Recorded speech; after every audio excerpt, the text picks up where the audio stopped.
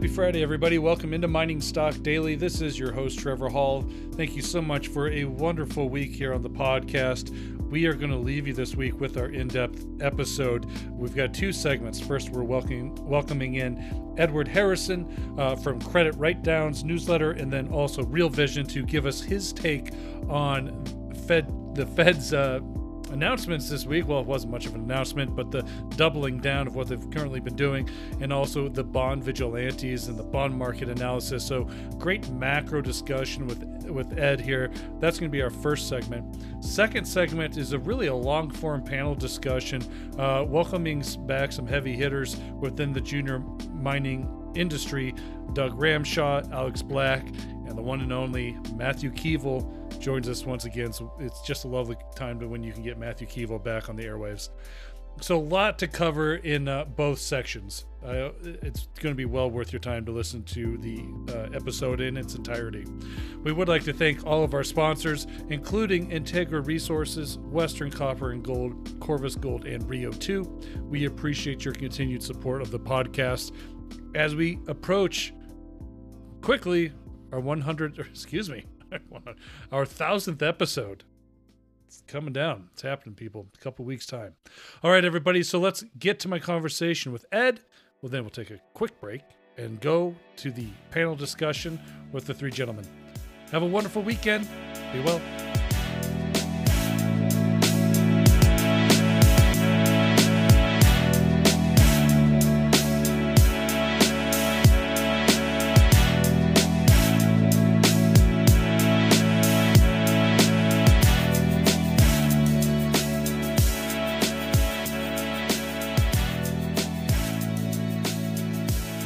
Hey, welcome into our first segment of our long-form, in-depth interview here this Friday morning as we get you into the weekend. We are welcoming back a guest. He is the writer of the Credit Write-Downs newsletter. He is also a very important person over at Real Vision. Welcoming back Mr. Ed Harrison. Hey, Ed, how you doing? Good, Trevor. Good to talk to you. Yeah, it's a pleasure to have you back on. I wanted to spend a few minutes really kind of getting your thoughts here on this continued saga of the bond market versus the Fed. This week we heard from the FOMC. Jay Powell really basically put up a nothing burger, just saying it's more of the same, doubling down on what the Fed is doing. You are calling the bond market and these players here bond vigilantes, and I just wanted to kind of provide you an opportunity here for our listeners to kind of get your sense on why these are vigilantes and really why this moment in time in our economic history is so important. Yeah, so I think that this term bond vigilantes or bond market vigilantes comes back from the 90s and the whole Rubin era. And actually, as we're talking, I'm looking it up on the internet to see what Wikipedia and so forth are saying, and they're saying pretty much the same thing I'm saying. From October '93 to November '94, it says here, U.S. yields climbed from 5.2 to 8%, fueled by concerns about the federal spending, in which became informally known as the Great Bond Massacre. I remember that in particular because a lot of people lost their jobs who I knew on Wall Street, and Rubin, he was the Treasury Secretary at the time, and basically the whole thinking was that the bond market, you needed to listen to them. I think even James Carville, he was part of that administration. He was talking about the bond market being the beast in the room and so forth. And so the whole thinking was the bond market could push the Fed around and other central banks around, that when they wanted to, they could send rates higher. But when I think of the bond market vigilantes, I don't think of it that way at all. I think of the bond market as really front-running Fed moves. They're not saying we're going to push you around and force you to do X or Y. We are anticipating that you're going to do X or Y in the future, and as a result, yields go up. But to the degree that a central bank, whether it's the Fed or the Bank of England or whatever other central bank, is facing down bond market vigilantes, they can have resolve. They can continue to hold the line on what they want to hold as long as they're willing to accept the consequences of doing so. And so the bond vigilantes have only as much power as the central bank allows them to have, given the constraints from a policy perspective that the government and the central bank want to solve for collectively. This is that ongoing game of chicken between the market and the Fed here. But how much room does the Fed have left here? I mean, you and I are recording here Thursday morning. The 10-year jumped up again, 1.73 ish as we are recording. That's a big move up from yesterday, even after Jay Powell spoke. I mean, really, how much does he have left here? Yeah, I mean, that's the $50,000 question, or $64,000 question, I think it's supposed to be. We were at 90 basis points at the beginning of the year, so we've doubled almost in terms of the number. So that's a pretty big move. That's one of the biggest moves that we've seen in the recent past in terms of interest rates going up. It's hard to know where the breakage occurs because it's not just the level of the move, it's over the time period. Very quick move up. Here we are, March, so we're talking 2.5 months, and we're already doubling the interest rate. I don't have an answer. Obviously, I'm guessing as much as anyone else. I'm looking at levels that are just above this. 2% is one level that I think is interesting, but it's hard to say. But my view is that this move will continue higher as long as the economy is running well. And then it will just continue to go either until we see some carnage on the equity and credit markets, or until the Fed changes its policy stance. So those are the things that will trigger. You have three different outcomes. The economy changes course, the Fed changes course, or we have some sort of financial accident. Yeah. Jay Powell mentioned a forecast of economic growth of north of 6% yesterday. I mean, big move.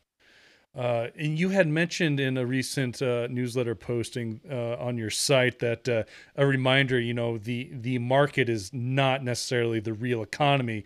That's, I mean, I think during COVID that relationship has been vague because obviously it feels like the market has been the economy because the market's done so well while the real economy has done so poor.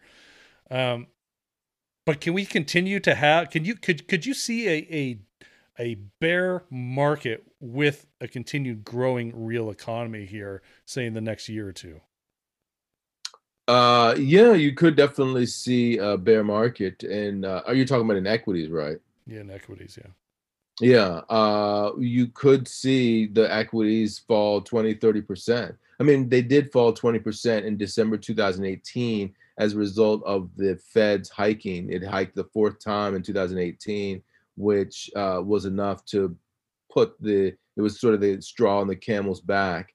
But you could definitely get to that level. And then the question is that enough to destabilize markets? Is it enough to tighten financial conditions? Because that's really all the Fed cares about. They're concerned about making sure that credit is freely available, that's not interfering with the functioning of the real economy, that unemployment continues down. But if, for instance, everything else being equal, you have a fall of 20% in the market and nothing really bad happens, then the Fed will be fine with that. So it's definitely possible, given that that's where I believe the Fed is from a policy perspective. I want to get your thoughts here on gold because we were in this. I called gold. It kind of had a personality crisis here for a few days trading. I know a few days trading is just a very small point of the entire economic lifeline. But while the 10-year was moving up, gold was actually moving up in tandem or holding pretty steady, which is obviously very bullish for the metal. At the same time, the gold miners were moving up, outperforming gold. I'm just seeing it from the conversations you're having, people you follow and listening to. Where are we? Is gold starting to get a little bit more of a buy here, and why is that? Yeah, it's a good question. I don't know what the answer is, but rather than look at gold, let's think of silver also, which is Okay. a similar base metal, and that's a precious metal that also has some sort of economic power. When the economy goes up, you need to use silver more. It's an industrial metal of sorts. And if you look at the price chart for silver, really, it doesn't really look that great. Meaning that if you look at sort of an intermediate peak since January, maybe you could look and see one at near the end of February, around February 22nd. There was that spike that we had in January, but Mhm. otherwise gold is flat to trend, or sorry, silver is flat to trending down. So to me, what that says is that uh, if you believe in the reflation trade, what you should expect silver to be going up, not only because of inflation, but also because of reflation. That is that the economy is doing better, and on top of that, there's the potential of inflation. It shouldn't be that silver's flatlining, but it is, and so to me, that suggests that the real interest rate is potentially an impediment to gold and silver's moving higher. So when the real interest rate goes higher, gold is not as interesting a hedge because it doesn't pay a interest rate. It's relatively speaking less interesting as a store of value. So I think that is what's playing out right now.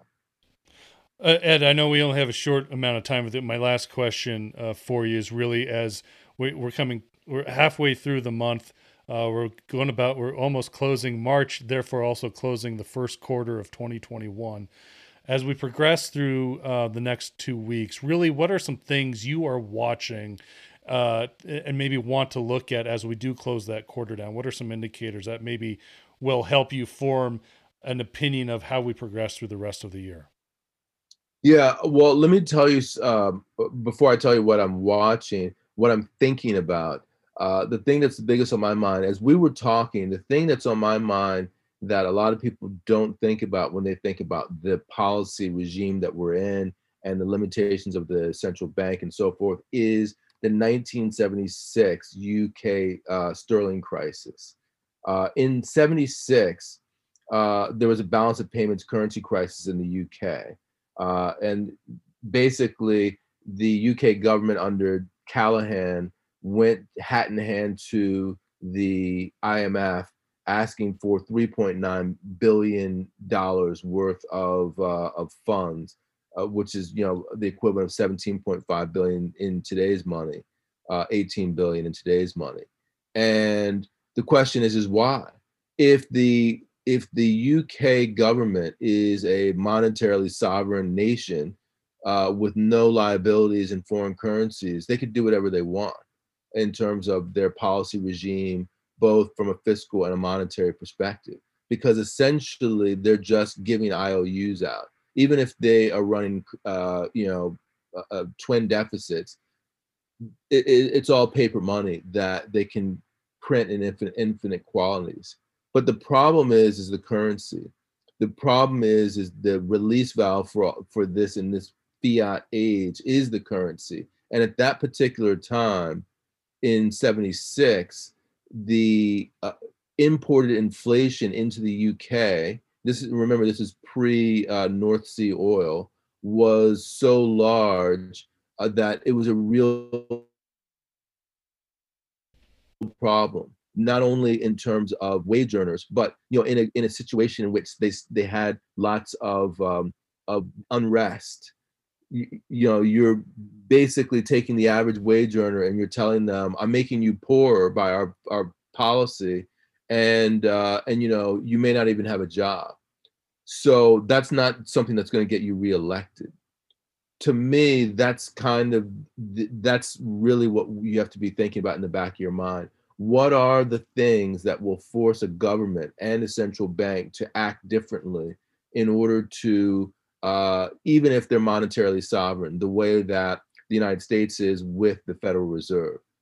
This is what's playing out right now. So that's sort of like in extremis, the kind of thing that would happen. This is what the bond vigilante paradigm is all about. That sort of thing where the UK government basically, they faced a policy constraint from a political perspective that meant that they needed to borrow from the IMF, even though legitimately they didn't have to do it. They just felt so constrained by the inflation that that's what ended up happening. Yeah, so in that context, paradoxically, what I'm looking at is the opposite happening. You know, to me, everyone is crowded into the trade of inflation, reflation, problems similar to the ones that I was talking about with the UK government. I'm actually thinking that when everyone's crowded into that trade, then the heads that you should be thinking about is on the opposite side. So when we look at the 7-day positive infection rate in Germany going up from 69 per 100,000 to 90 per 100,000, and at the same time the AstraZeneca vaccine being halted temporarily, that's a situation in which you could have a third wave in Europe that shuts down Europe. And Europe is ahead of the United States in that regard, meaning the B117 variant of the UK mutation of coronavirus is further advanced in Europe relative to the US. So it's only a couple of weeks. By the end of this month, beginning of April, let's just see what happens with regard to the vaccines versus the B117 variant in the US, because the US is now opening up. Everyone's thinking, it's gangbusters growth going forward. That is a perfect example of where the gray swan is exactly the opposite. And that would be a yield curve flattening type of scenario. So that's what I'm looking for, because that's the trade that no one is looking at right now. And to me, that's where, if you want to take a contrarian bet, you'd want to do so. It does seem like the U.S. has some peripheral blinders on now that we're opening up, and the U.S. data is looking good. Vaccinations have finally been successful. That it seems like we're ready to go gung ho, and we don't really care what's going on in the rest of the world because we've just been so locked up and pent up for a year. Let's just go. And funny story, like up in the mountains, one nice hotel had to remove 24 hotel guests one night because things got out of control up in a Schwenke resort. And the same night is when college students from Boulder, basically a house party turned into a mob riot the same night. I mean, these actions are just showing that emotions are kind of getting ahead of themselves here, but we don't care what's happening with the vaccine outside of the US. We're ready to explode. We want to get out of this lockdown mentality. And unfortunately, the coast isn't entirely clear. Actually, reopening now with the variants starting to take over that are more mutated, more virulent, and can pass from one person to the next more easily, that makes it a potential gray swan. And I think that's the thing to look out for. The positive, obviously, is that the U.S. has vaccinated so much, and the over 65s, who are the ones who are most vulnerable, they're really far ahead in terms of their vaccination progress. So it may not come to pass that this is going to be a huge wave, but I think that's the sort of tail risk here. Ed, I appreciate your time. It's always a pleasure to have you on the show. You and I will be catching up here in a couple weeks. So, until then, my friend, stay healthy, and we'll see how the markets unravel here in the next 2 weeks. Good talking to you, and we'll get you on our side on Real Vision soon. Big time, hitting the big time. All right, thanks, Ed. Appreciate you.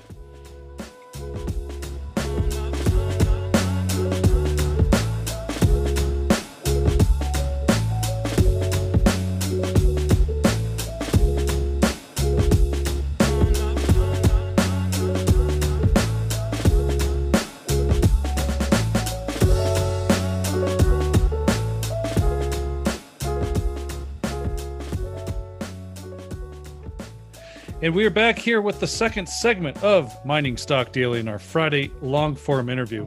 We're going to do something new and a little bit different today. I have a 4-person panel, 3 individuals, including myself. We're going to kind of open up the airwaves here. But we tried to bring you some of the best throughout junior mining and development. So let's go around the table here. First, joining us from Alberta, the Doug father himself, Mr. Doug Ramshaw. Joining us from Lima, Mr. Alex Black from Rio 2.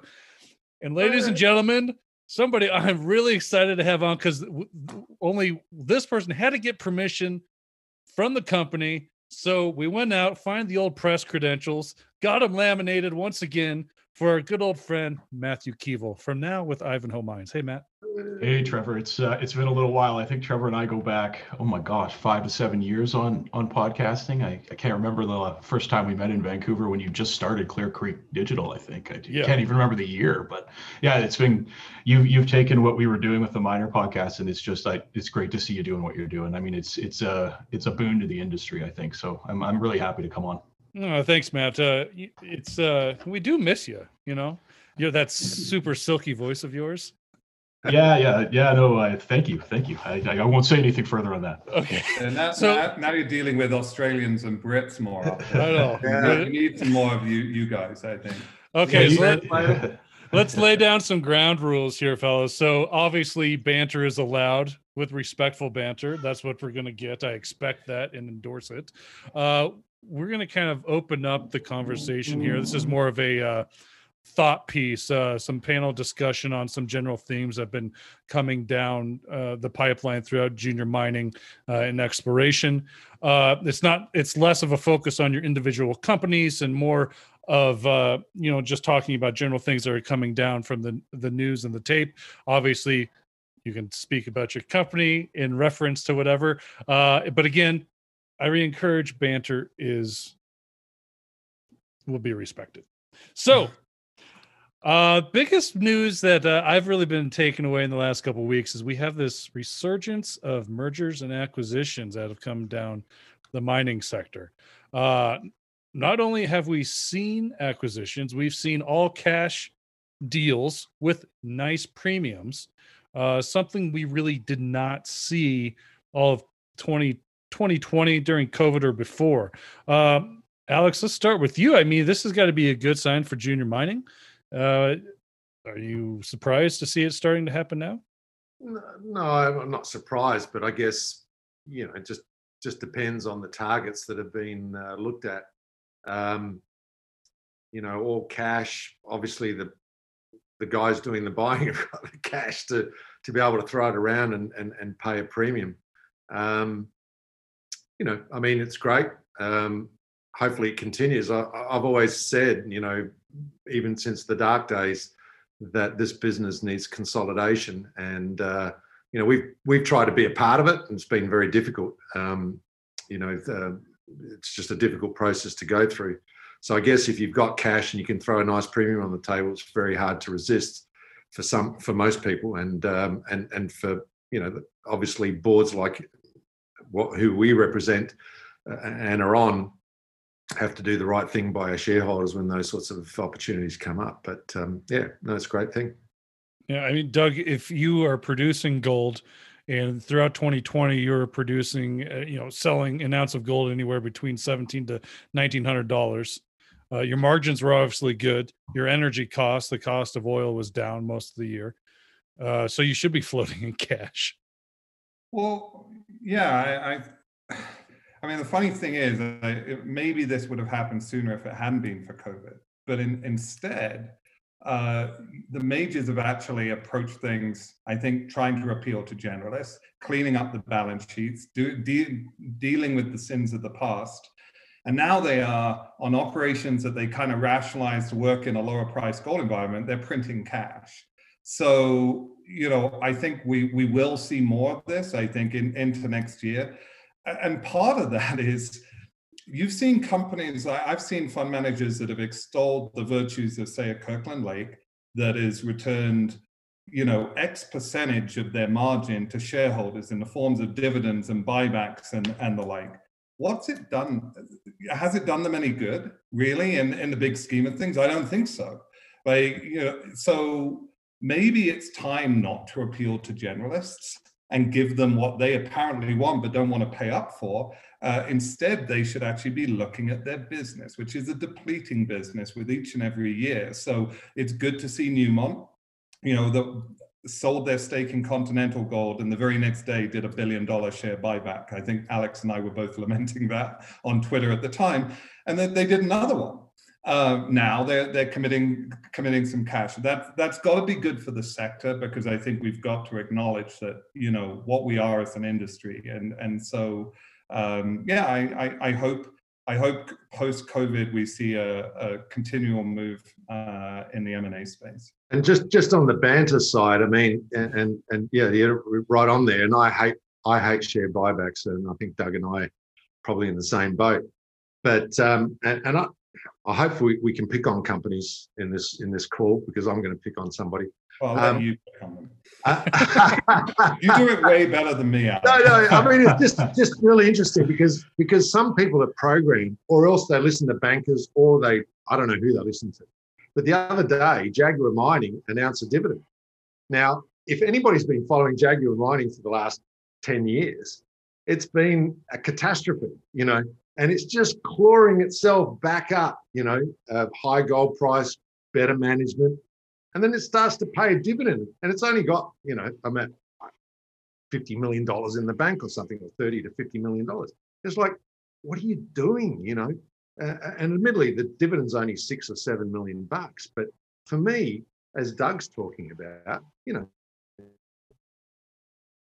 hang on to that money and use that money wisely, maybe buying some more ground in Brazil or wherever, you're doing business. But some people are just going crazy. So I think the majors have got to this limit, and they saw, that it wasn't accreting value to their companies by doing these buybacks and things, and they've decided, okay, well, let's deploy the capital in doing these transactions and buying some quality assets, or what they consider to be quality assets. But I mean, then I see Jaguar and I go, God, blimey, how do they make those decisions? Sorry, I'm picking on somebody. Sorry, Jaguar, if you're listening to this, but I'm just using it as an example.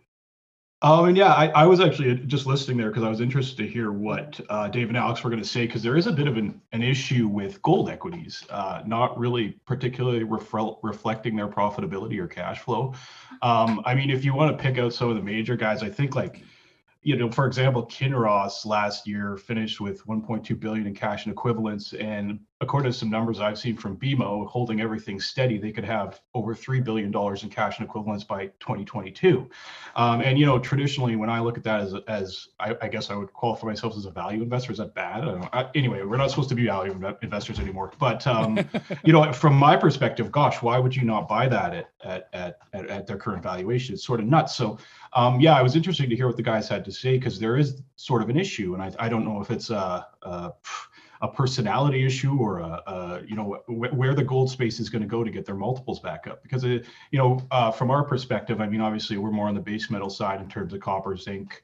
We do have PGMs, and we do have a rather large gold component, our Platreef project, which we're working on actually streaming possibly right now. But yeah, no, it's interesting from our neck of the woods, because we're more so obviously on this electrification copper sort of story that's so hot right now.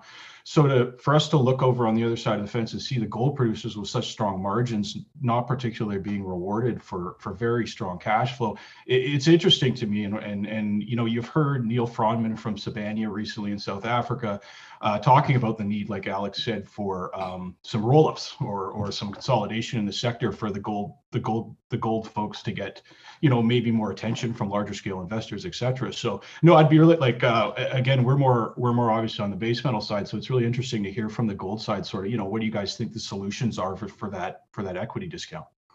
Well, you mentioned Kinross, maybe $3 billion cash next year or two. Their market cap right now is just over $8.5 billion. Yeah, so, I mean, this is a good conversation, because I've asked other macro analysts here on the podcast, if we talk about this rotation from the overall growth stocks, the big tech stocks, the high flyers, we're starting to see that rotation into more value investing, even though valuations don't necessarily mean anything because nobody cares right now, unless you think everything's overvalued, but valuations don't matter. I mean, is the miners and the gold miners, they're going to be part of this transition into value stocks if it continues to get some momentum? Well, I mean, you mentioned the big tech. Like, I mean, Amazon acknowledges that they still got to invest in their growth. I mean, you know, they put a tremendous amount every year. The mining companies, you know, are almost, it's almost like they don't acknowledge at times that, you know, they have to be growth. Maybe it's because they've got through some of these MOEs, which I think have actually been good for the industry, you know, because you bring your shareholders along saying, look, there's not a premium on the deal that gets eaten up by the ARB funds by the time there's a close. You're going to have the premium by sitting with this expanded company that's scaled up. And at the very top end, you've got companies which are of such scale, nothing really moves the needle for them anymore. But, you know, as an industry, and certainly the mid tiers, you know, I mean, the capital there has to be better returns investing in the business. You know, whether you want to acknowledge you got a depleting asset base or not, then buybacks and dividends, you know, and it just feels like this was rather like at the Denver Gold Show, you had a whole bunch of fund managers sign on to a letter saying that the industry should be doing a better job. And I don't think that was so much targeted at the industry, but actually targeted at generalists saying, look, we've got your back now, because the majors have done a better job of not pulling the trigger on $7 billion deals in Mauritania anymore. Those kinds of, you know, and it feels like we're trying to appeal to an investor that doesn't get our sector.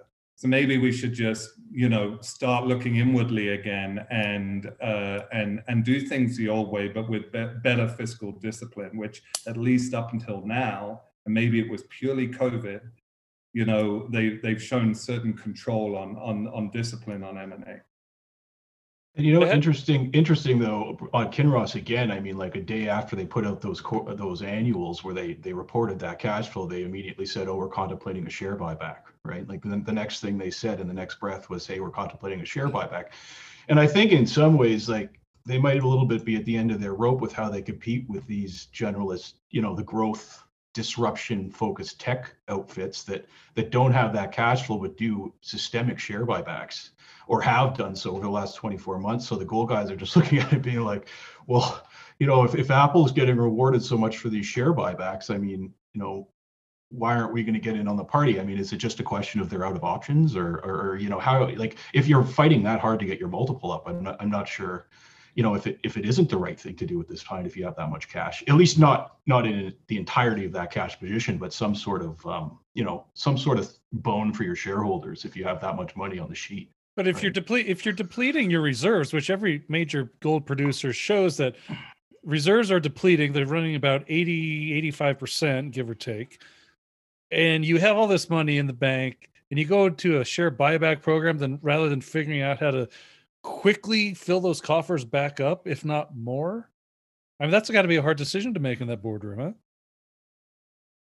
I'd say so. Yeah, no, you got a good point, Trevor. I mean, just for some more numbers for, I have a few just on the back of my head that popped up. I mean, we talk about M&A, and if you look in 2020, I think there was about six, you know, like total deals were about 60. I think we had about the same deals we had as in 2019, but the deal worth, as in the money volume, was lower because in 2019 we had Barrick, Randgold, and Goldcorp Newmont. So that drove the value of the mergers way up. But the actual number of deals last year were actually, I think, incrementally larger than they were in 2019. And the interesting thing is 50 of those deals, I think, were gold deals, and 10 of them were base metal deals.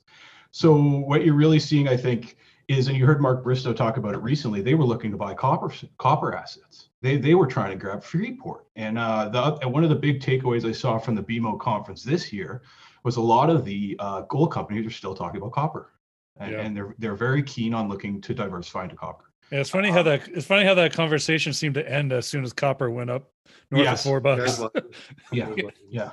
I mean, in fairness to them, it might be easier for Alex and I, because we're developing gold companies which are still in those early growth days. All those majors at one point were companies that started out like Alex's and mine.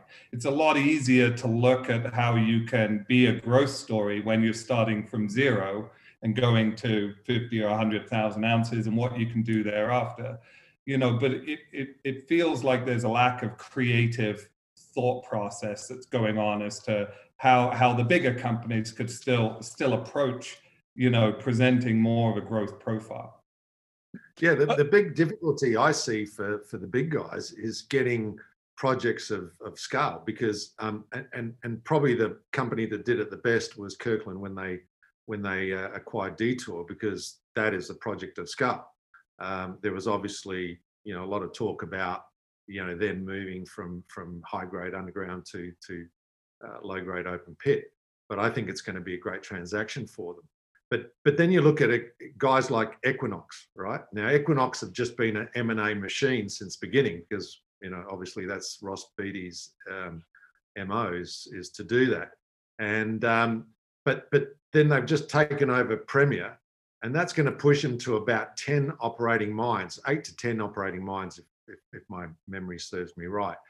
Then it becomes a bit of a difficulty, because when you've got 8 and 10 mines, sure, you might be producing, 500,000 ounces a year, but it becomes a management, overhead, or not overhead, but a challenge to manage that many mines. So, the big guys are already at that stage. The Barricks, the Newmonts are already at the 8 to 10 mines. So the next mine they acquire has to be of the scale of Detour or something like that, because just adding, another 200,000, 300,000, 400,000 ounces, but, just becomes chewing into management sort of bandwidth. Yeah, so I just wonder how challenging it is. I've got something shiny in my eye here that I'm going to have to cover in a minute. But it's just interesting to see how they manage and how they're thinking about what the M&A should be. Yeah. So, Equinox did go in, and they now have 60% of that hard rock mine, sharing it with, I think it was Orion. But that's a ways away from production. So it's a little bit off. One of the recent acquisitions I want to get your thoughts on here, because it was kind of a twister for me. And we talked about the majors needing to fill their reserves back up. Newmont goes in and acquires the GT Gold company with the project in the Golden Triangle in BC. Nowhere even close. That's still basically a late exploration play from what I can understand. But that's not going to fill that. Hang on, Trevor. A couple of things going on there. There was a dissident shareholder revolt going on in the background. Don't know if you're following that. And the other thing was they were already there with 19% or 18%. So I think they stepped in there for $300 odd million or $400 million, whatever it was, to just blow up that dissident shareholder action and just clean it up. Now, does it move the needle for Newmont? I don't think so, but it just cleans it up. Let's keep going. Let the guys keep going with that thing, and maybe it's going to turn into a Newmont style project later on down the track. So I think there was a few machinations going on there that pushed them into that. Well, yeah, I'll keep banging the drum, Trevor. That also had a large copper component to it. So, at the end of the day, I think there is going to be a rush on BC porphyries, if there's not already one, just based on the fact, and we can get into this a little bit later in the podcast, but on a lot of these ESG metrics and stuff like that, I see a lot of benefits to mining in British Columbia. And I think you probably saw the news, BHP just moved their exploration headquarters back to Toronto. I think people are going to see a lot of benefit in mining in jurisdictions that have access to abundant renewable energy, and that includes hydropower. So British Columbia is probably, I would not be surprised, I've not heard anything or anything like that, if it's viewed as somewhat of a strategic jurisdiction due to the fact that you can produce low carbon metal there. And given the rise of the ESG metrics, if you can do that, hypothetically, you're a better ESG actor, which gives you access to deeper and more higher quality pools of capital. And I could see people actually, in the long run, not being as worried about grade as they are today, because I think what we're going to end up seeing is the subsidization of quote unquote green metal, to the point where these oceans of low grade copper in BC start to make a lot more sense if they're government subsidized because they happen to be on renewable grids. So that's where we might end up going in the long run. I think a lot of issues are going to come around operations that are run off diesel and run off coal, and they're going to be harder and harder to finance as we move ahead here in the next 10 years or so. Not so much small scale gold operations, because you guys aren't moving as much rock as you would be in a large tonnage operation. But I just have a suspicion that Quebec and BC have a little bit of a leg up because of the hydro capacity on future development. But on the other side of the equation, what about the pristine wilderness that's going to get disturbed by all this rush into that area? Yeah. I live down here in South America, and social license is everything. And at the moment, the green light's on in BC. How long is that green light going to be on for? Well, we're hopeful with the government here, I think. I mean, they've been saying the right things in Canada. Doesn't come, right. As far as I'm concerned, it's got nothing to do with the government. Yeah, no, fair enough. And I think you've touched on a big thing I've been thinking about the last few years, Alex, which is the bottleneck to the very technological advancements that people with a very green vein running through their bodies, and we should all want. Ultimately, the bottleneck for that is 19th century holes in the ground. And it's going to be a very interesting fight that they have to have with themselves, that they want this clean technology and this advancement that's good for the environment. There is a trade-off, and as companies, we then need to be good corporate stewards and show that mining isn't bad, the reclamation of old projects can be taken care of, and everything else. But it's going to be a very interesting battle in the hearts and minds of environmentalists, because 19th century mining techniques are still going to be employed to get them their 21st, 22nd century technology. And that's a battle that's still not being had. I think we're going to start seeing, with the change in administration in the US, we're going to start seeing what the early signs of that battle are going to be, because for the kind of investment that these kinds of projects need, we need to be able to speed up permitting and development time. Yeah. And that's going to be a fight for the next few years. And Matthew, just and I'm not trying to be a poo-pooer of these big renewable energy things or anything like that, but when you look at mining in BC in the past, in the GT and the Golden Triangle, etc. It's all been little underground shows and all this sort of stuff. Now all of a sudden there's going to be these big gouging pits in the topography if these projects go ahead. As Doug was saying, it's going to be an interesting dynamic. And I was watching an interview of you, Doug, on Crux the other day, and Matt was saying that one of his investment group was asking, well, obviously the government wants to generate jobs, so that they're going to green light your project and all this sort of stuff, and I think you answered it well, and I'm not going to steal your thunder from what you answered, but at the end of the day, it's got very little to do with the government. It's got to do a lot with the people that are impacted by that project, socially, environmentally, etc. And sure, employment is one aspect of it, but there's a lot more to it. Correct, Doug? Yeah, no, absolutely. It's multi-layered. I mean, I think the thing I said in there was social license and getting approval from communities and stuff.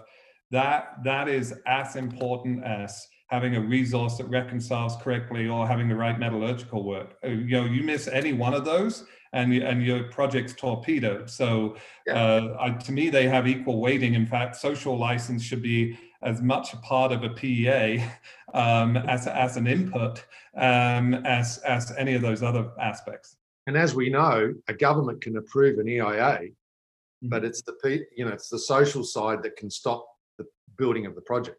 Yeah. Right. Even though you've got an approved EIA, socially it can be, no, we don't want this project. I think you guys have hit on a really interesting tension point, and we're dealing with it at high level finance even now, I think. And that's not only this sort of question. I think tailings is going to be the big frickin' thing that we as an industry have to deal with, is waste. What are we going to do with the waste? You can't just dry stack everywhere, as we all know. It doesn't work. I'm cognizant I'm dealing with two experienced mine builders here, so I'm going to be careful with my engineering talk. But we're really fortunate, for example, in the DRC, because we have an underground mine. We're backfilling. We have access to abundant hydropower. We have between 7,000 to 8,000 people building the mine, and 90% of them are local Congolese. So from our perspective, I think our company was sort of built with what you guys are saying in mind. And that's, Robert Freeland always says, now everybody's got a cell phone, and those are basically equivalently to mini NGOs walking around everywhere. So anything we're doing is popping up on the internet. I'm sure we all follow Mining Watch's Twitter account, which is quite active, and all that kind of stuff. So it's getting impossible for us not to be transparent. And I think the next generation of the companies will be building transparency, because there's good actors and there's bad actors in every business. I mean, I hate people who generalize mining, because that's disingenuous. I mean, there's you can take any industry and say there's really bad actors and there's really good actors. But I think the good actors are going to rise to the top now. And that's going to be through really, really high level transparency. And we're going to communicate to people why we're doing what we're doing, how we're doing it, and we'll do our best to do it. But the thing that I think comes in interesting with this BC thing with we can, could be an Indigenous First Nation issue, et cetera, is the balkanization of these supply chains we're seeing. And it's very interesting to me how China wants to build their own supply of metals, Europe wants to build their own supply of metals, and now you've had the Biden administration come out. And just earlier today, I saw a Reuters article that said the US is looking to Canada to secure their EV critical metals. And it's very interesting, because everything we're talking about, it's hard to predict and we don't know what's going to happen. But there's one thing I'm pretty sure we can all agree on, is all of this is heavily inflationary. And this is very inflationary, and it's going to drive higher metal prices, because, as Doug said, a lot of this stuff's not going to come out of the ground, especially if you layer on the ESG and you layer on the need for specialized tailings and the need for all this stuff. The only way our industry is going to be able to handle that burden is through higher metal prices. I don't see any other way. We're going to talk about the macro environment. This is one thing I want all of us to chat about. But before we get there, I do want to spend just a real quick minute or two talking about one more deal that came down the pipeline last week. And that was the First Majestic acquisition of Jerritt Canyon in Nevada. And I don't necessarily want to talk about the mine itself. I want to talk about the mill and roaster situation. We reported it. We had a great interview with Chad Peters earlier this week. There are 3 roasters in the entire state of Nevada.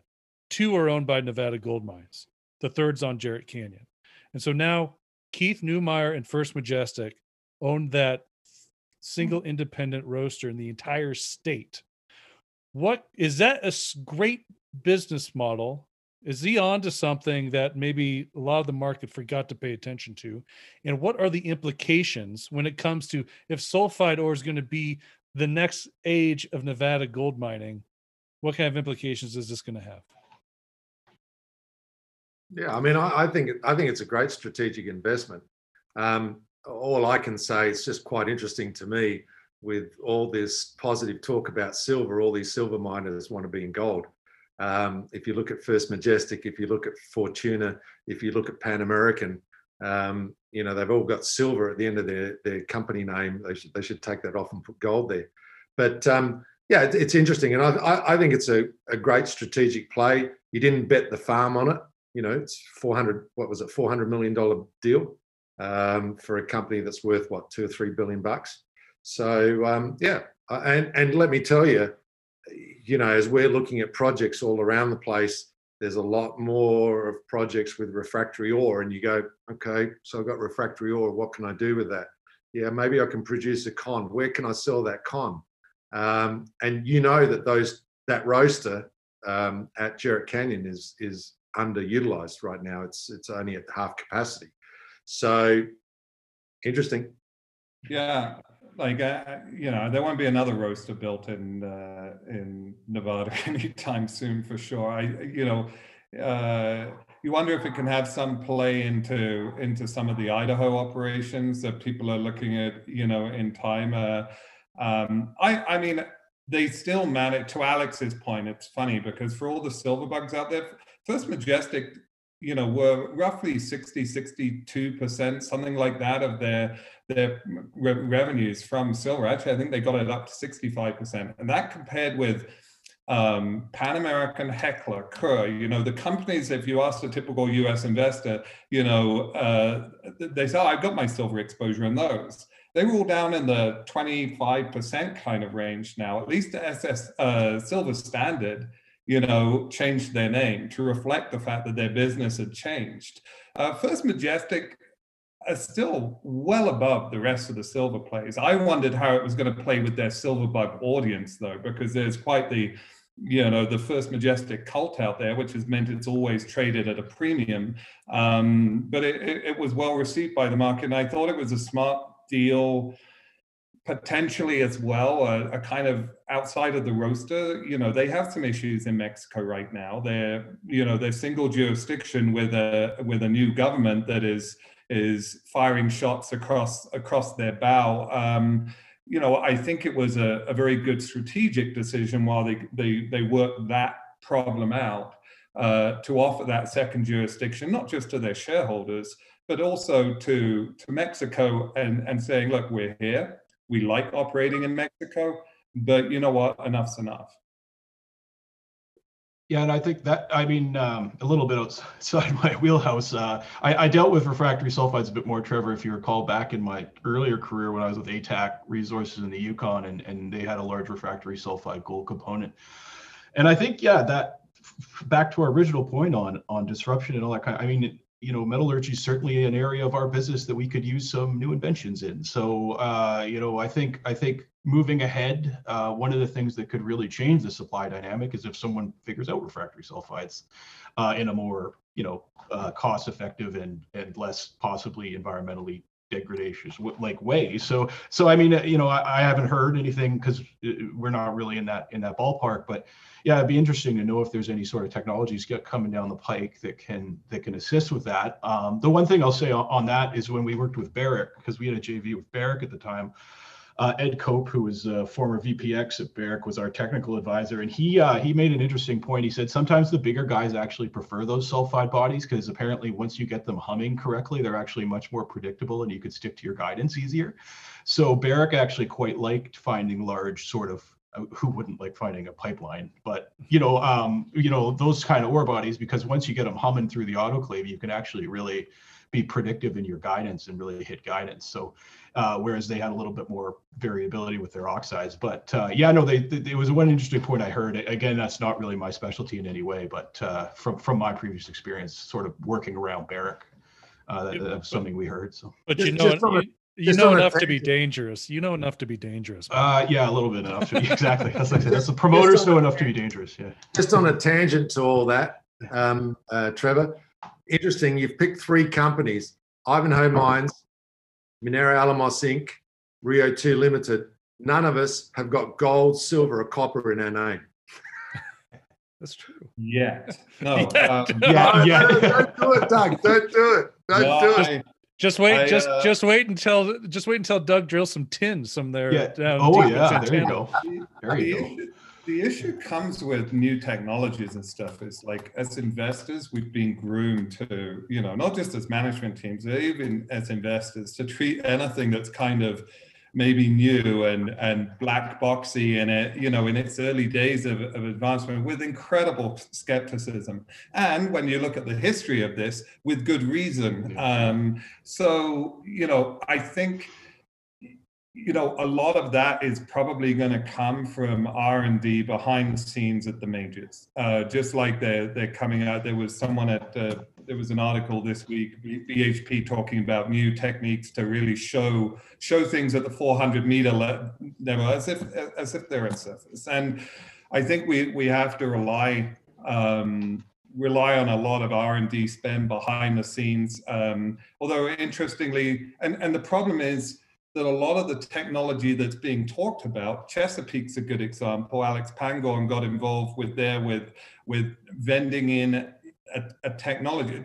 I don't think anything's been told about what is this technology. So you just got to kind of take this stuff is going to be years in the making. And again, I think that then brings us back to the point just of going back to what we were just discussing. Yeah, but going back to what we were discussing before about majors with cash, wouldn't it be great to hear a major say, we've got $1 billion, $2 billion in the bank, and we're going to invest $500 million in R&D. But they've done that. They did that before the last cycle. I mean, long before the podcast, when I was just starting out, Barrick came to Denver to do a hackathon, and they had done a series of hackathons with another group out of Australia. And they spent a lot of money to try to hack their way to find new technological disruptions. And that was one of the things that people held their feet to the fire, is that you spent so much money in R&D and technology that a lot of it could have gone to actually doing share buybacks. Yeah, exactly. I think it all comes full circle. Yeah. I think this goes back to Matthew again, because this is going to be great for metal prices, because if nobody's investing in this R&D, then the metal's not going to come out of the ground easily. And, the stuff that is going to be worth a lot. Then you're going to have higher metal prices. You're going to have to. Well, Trevor, I actually remember that because I was doing some coverage. I think I was in the press back then, and they had brought in a lovely lady, Michelle Ash, I believe Barrick had at the time, was their chief innovation officer. And she's still involved, I think, tertiarily in the business. But yeah, I remember that was the first thing. Mark Bristow came in and Hack and Slash. That was the first division that just got absolutely torpedoed when he came in, was the quote unquote innovation division. And a lot of them were doing those hackathons back then. I remember that in conjunction with Google, in conjunction with Microsoft. Like Amazon Web Services was a big part, and they have actually some market share in mining. Amazon does. It's pretty fascinating to watch. Well, maybe we do need a guy like Elon Musk, not just looking for the metal to actually build his cars, but to actually be coming in with his innovative mind, whatever we want to think about. The one thing, he has a mind that works on completely different tangents, that it really is out of space. Maybe his mind is already on Mars, but we do need fresh thought, fresh ideas, and maybe part of the education we need to do as the mining industry is to educate up and coming brains that we need their help, and have people thinking outside the box, because we're maybe we are too guilty of living in that past, in that 19th century way of doing things. And we need fresh blood to come in and be creative, and enough management teams to support it and go, okay, let's see, could this innovate our business? We've seen it in how we approach ore sorting and, the electrification of truck circuits. Well, Barrick did that at Goldstrike back in the early 90s. It was a big thing at the time, but I think we've got to have the next generation of that. Maybe it's the next generation of people that are actually going to lead us out of this kind of. I think just as we were talking about consolidation in the sector, I think there needs to be collaboration on these technology fronts, because just, I don't know enough detail about this thing you were talking about, but I saw it about BHP and this technology they're talking about, being able to see 400 meters below the surface or something like that. I mean, just imagine if 2 or 3 guys got together and said, okay, we're going to put collaboratively $2 billion into doing that. I mean, that would send a positive message out to everybody. I mean, it's going to take years to develop, etc. We all know that. But to me, that's part of the innovation that we need to see. And that's where the young guys, I mean, nobody wants to be a geologist or a mining engineer because it's dirty, shitty work, right? But if you bring the technology into it, more guys that are, these computer boffins and software boffins and all that sort of thing are going to go, shit, let's get into mining, because they're right into this R&D and, whatever technology type stuff. I just think it's something that the business should be. There's a lot to unpack there. I think the funny thing is the Elon Musk thing. I always laugh.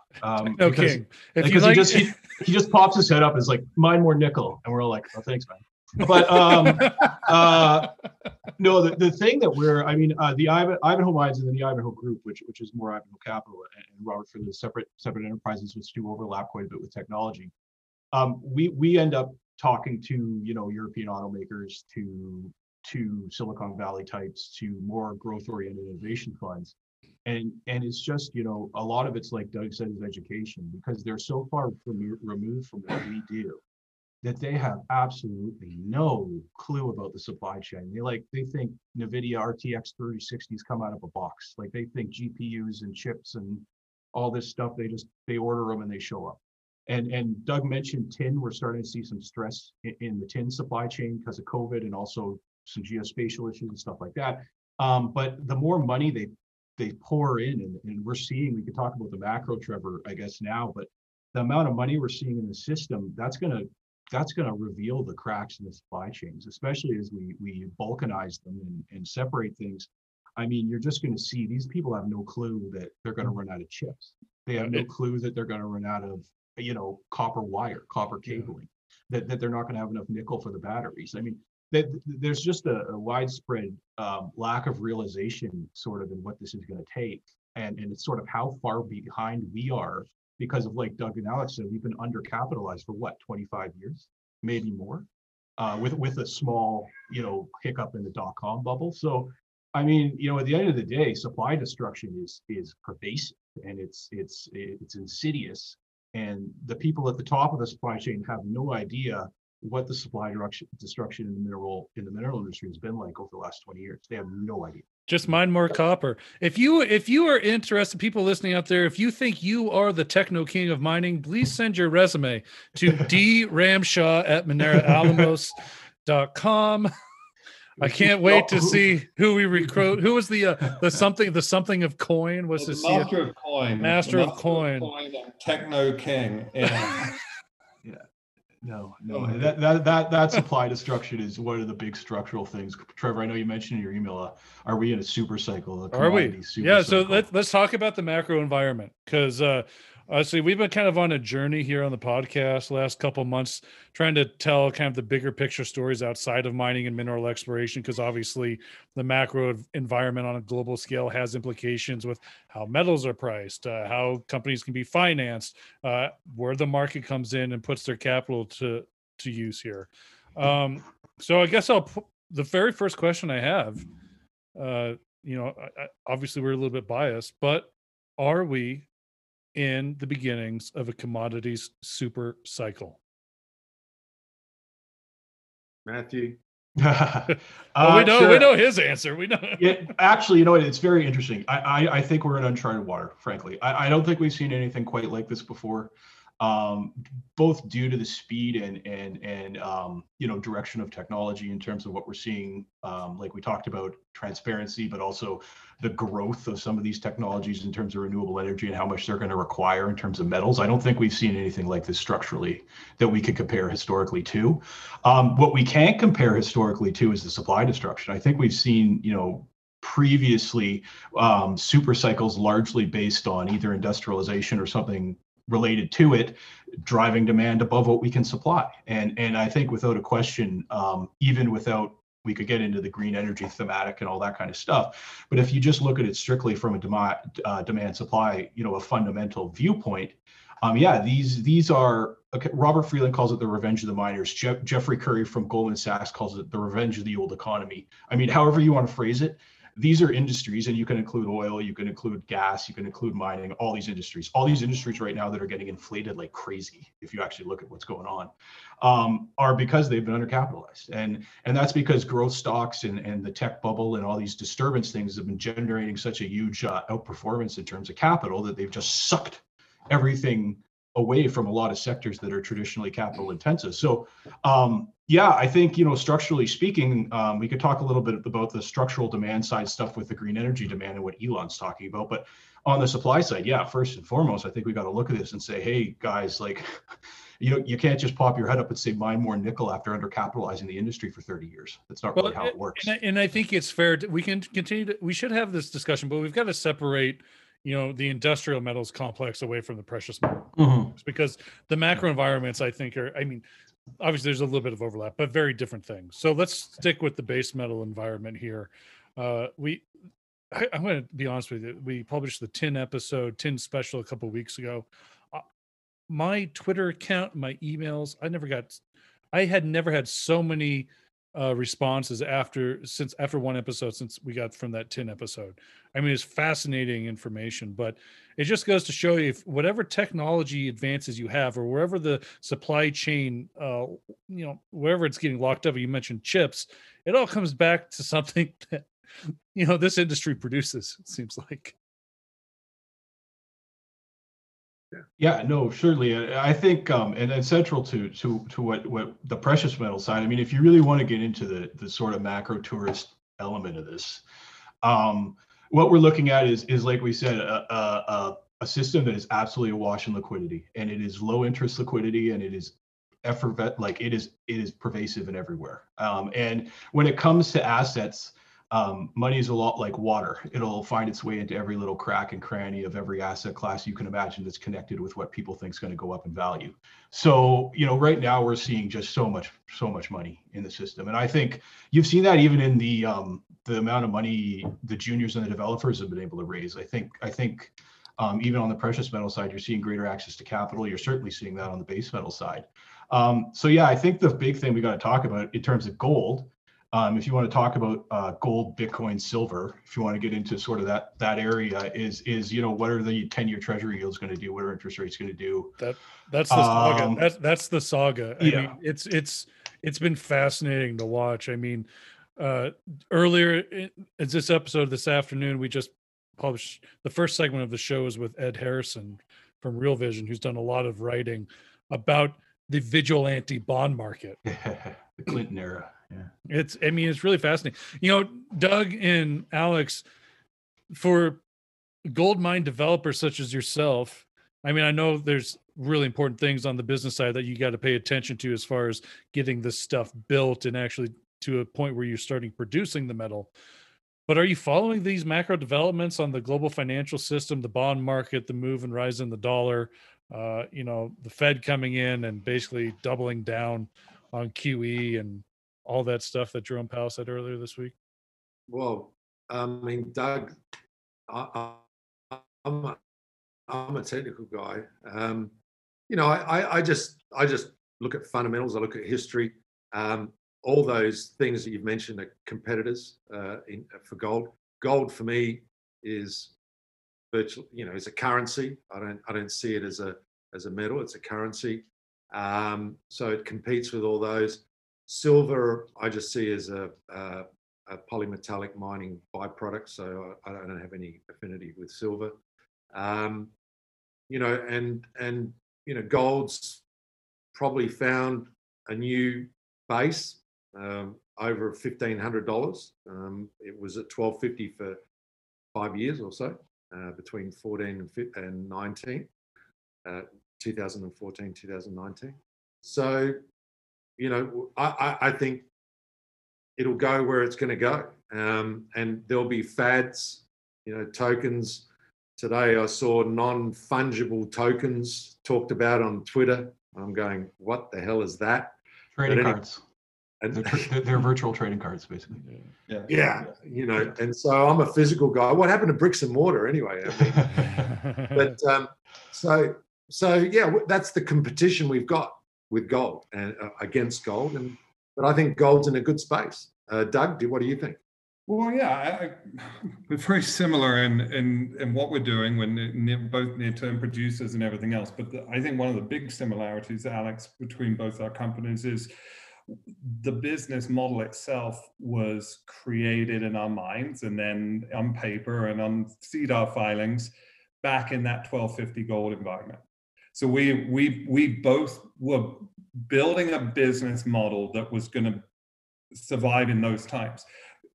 Because companies had started swinging for the fences a little bit more and everything else, we'd actually almost convinced people that $1,300, $1,400 gold was not a good gold price, because there were a lot of companies that were bleeding red ink. You only have to look at Q1 of last year, and gold averaged $1,500 an ounce.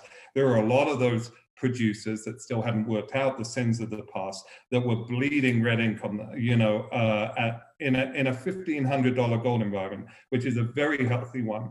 I'm not going to say I'd bite your arm off for 1,500 right now, because I think Alex is right that we've got a new base.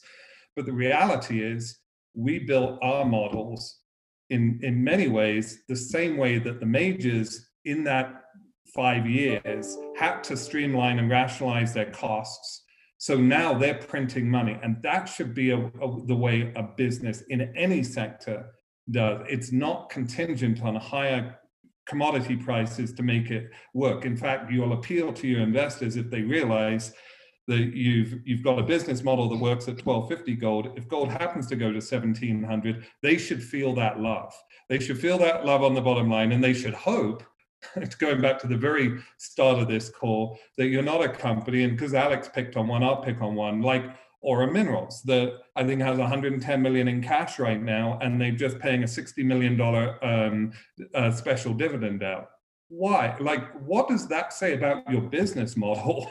that you know you've capped out at that stage? No, there's better ways to do it. But the way you make sure, the way you can make sure that you are a growth story is making sure that you can work in the worst of times, like Alex did when he was building Rio 2, like we are with Minera. So it's not that I view, to your question, Trevor, the long-winded answer is, as always, the way with me, you know, I don't view all this other stuff as irrelevant, but to some extent, I can view it as a little bit of kind of background noisy. I think if you're a higher cost producer, you have to take it far more seriously than companies that are going to be able to operate in the worst of times as well as the best of times. So, you know, Bitcoin as a distract. RBC came out with a very interesting report this week, I should say, talking about how, you know, Bitcoin as competition and drawing funds away from gold, it really doesn't stack up. Yes, there has been certain allocation there, but it's not the case. And you know, I'm not a Bitcoiner. I'm a gold guy. It's what I've been doing for, you know, since I went to university, and I love this space.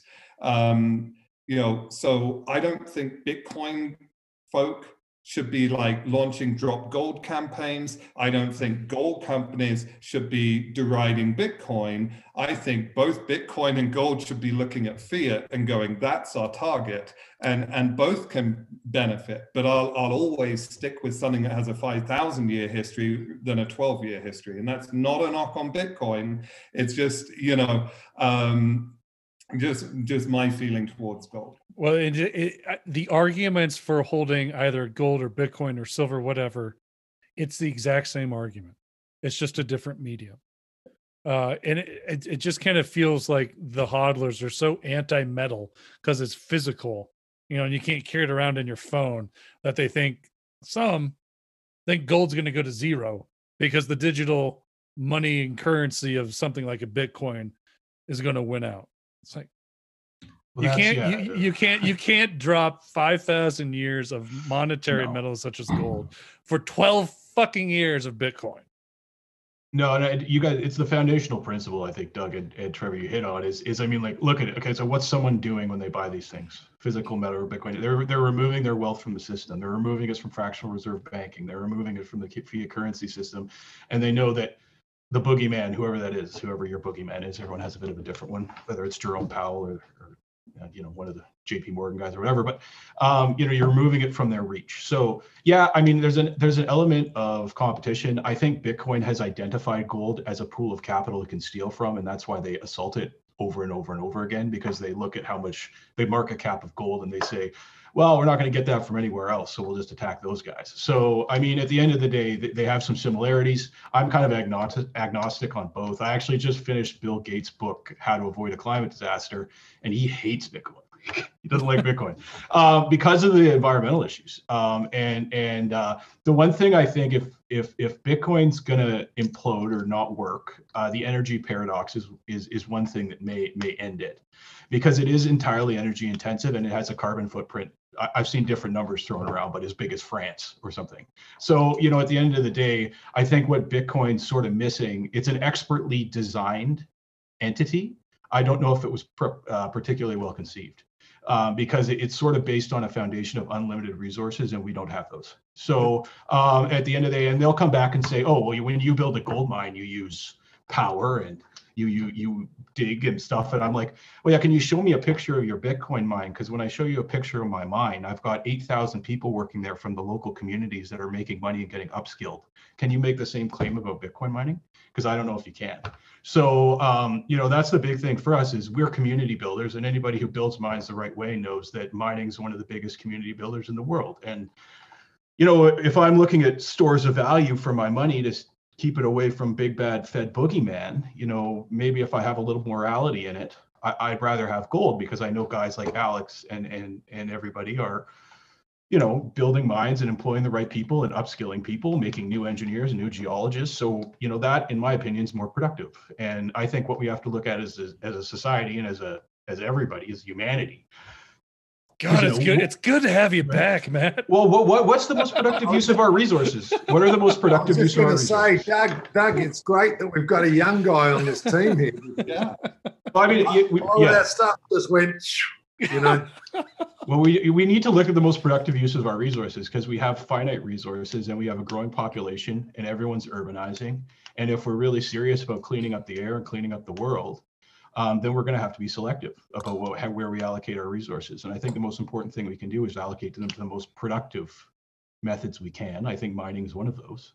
And I'm not sure a lot of this digital stuff is particularly productive in a conventional way. So we have to just be careful that we're not killing our economies and our jobs and our wages. And Trevor, you could talk about the yields and the inflation, and a lot of that goes into are we issuing productive or unproductive debt? And if we're just incessantly issuing unproductive debt over and over and over again, that just murders productivity. So you nailed it. Right? You nailed it. You nailed it. It's if you're going to go into debt, you got to have a way to source it or resource it, and it's not. Can you imagine if we took out money to build a mine and then just didn't build the mine? You had no productivity. Yeah, right. Like we borrowed a bunch of money and then just we built a theme park instead. Yeah. One thing I will say, Alex, these young guys, they have a bigger carbon footprint than you and I, because they have to go to barbershops, get that stuff true. nicely qualified. There has to be a bigger carbon for Matt and Trevor than us. I'll sleep well at night knowing that.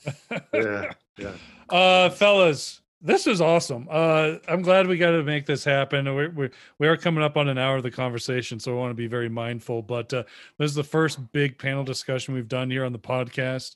I don't know if you noticed, we're coming up on our 1,000th episode here in a couple of weeks of Mining Stock Daily, and so we'd like to do more of things like this as kind of leading up to that. I don't know if it's a big event or whatnot, but it is meaningful. And, just got so much respect for the three of you. And I'm glad you could all come on and kind of share your thoughts in this panel. And obviously, thank you for keeping the banter respectable. And there was not a single swear word. I was impressed. Oh, there was quite a few. Were you not paying attention? No, I guess I just maybe I'm a new father, so maybe I just block out curse words. I don't know. Yeah. I've just blank spotted them now. Yeah. Well, you're a really good smooth talker when you went on your rant, but obviously you weren't paying attention to anybody else. Yeah, no, that's fair. You sound like my wife now. Doug Ramshaw from Minera Alamos, Alex Black from Rio 2, Matthew Keevil. I'm serious, man. It's so good to have you back. He's from Ivanhoe Mines. Thanks, gentlemen. Have yourself a great rest of your weekend, and we'll catch up with you again soon. Thanks, Trevor. Thanks, Trevor. Thank you. Ciao. The information presented should not be considered investment advice. Mining Stock Daily and its affiliates are not responsible for any loss arising from any investment decision in connection with the material presented herein. Please do your own research or speak with a licensed financial representative before making any investment decision.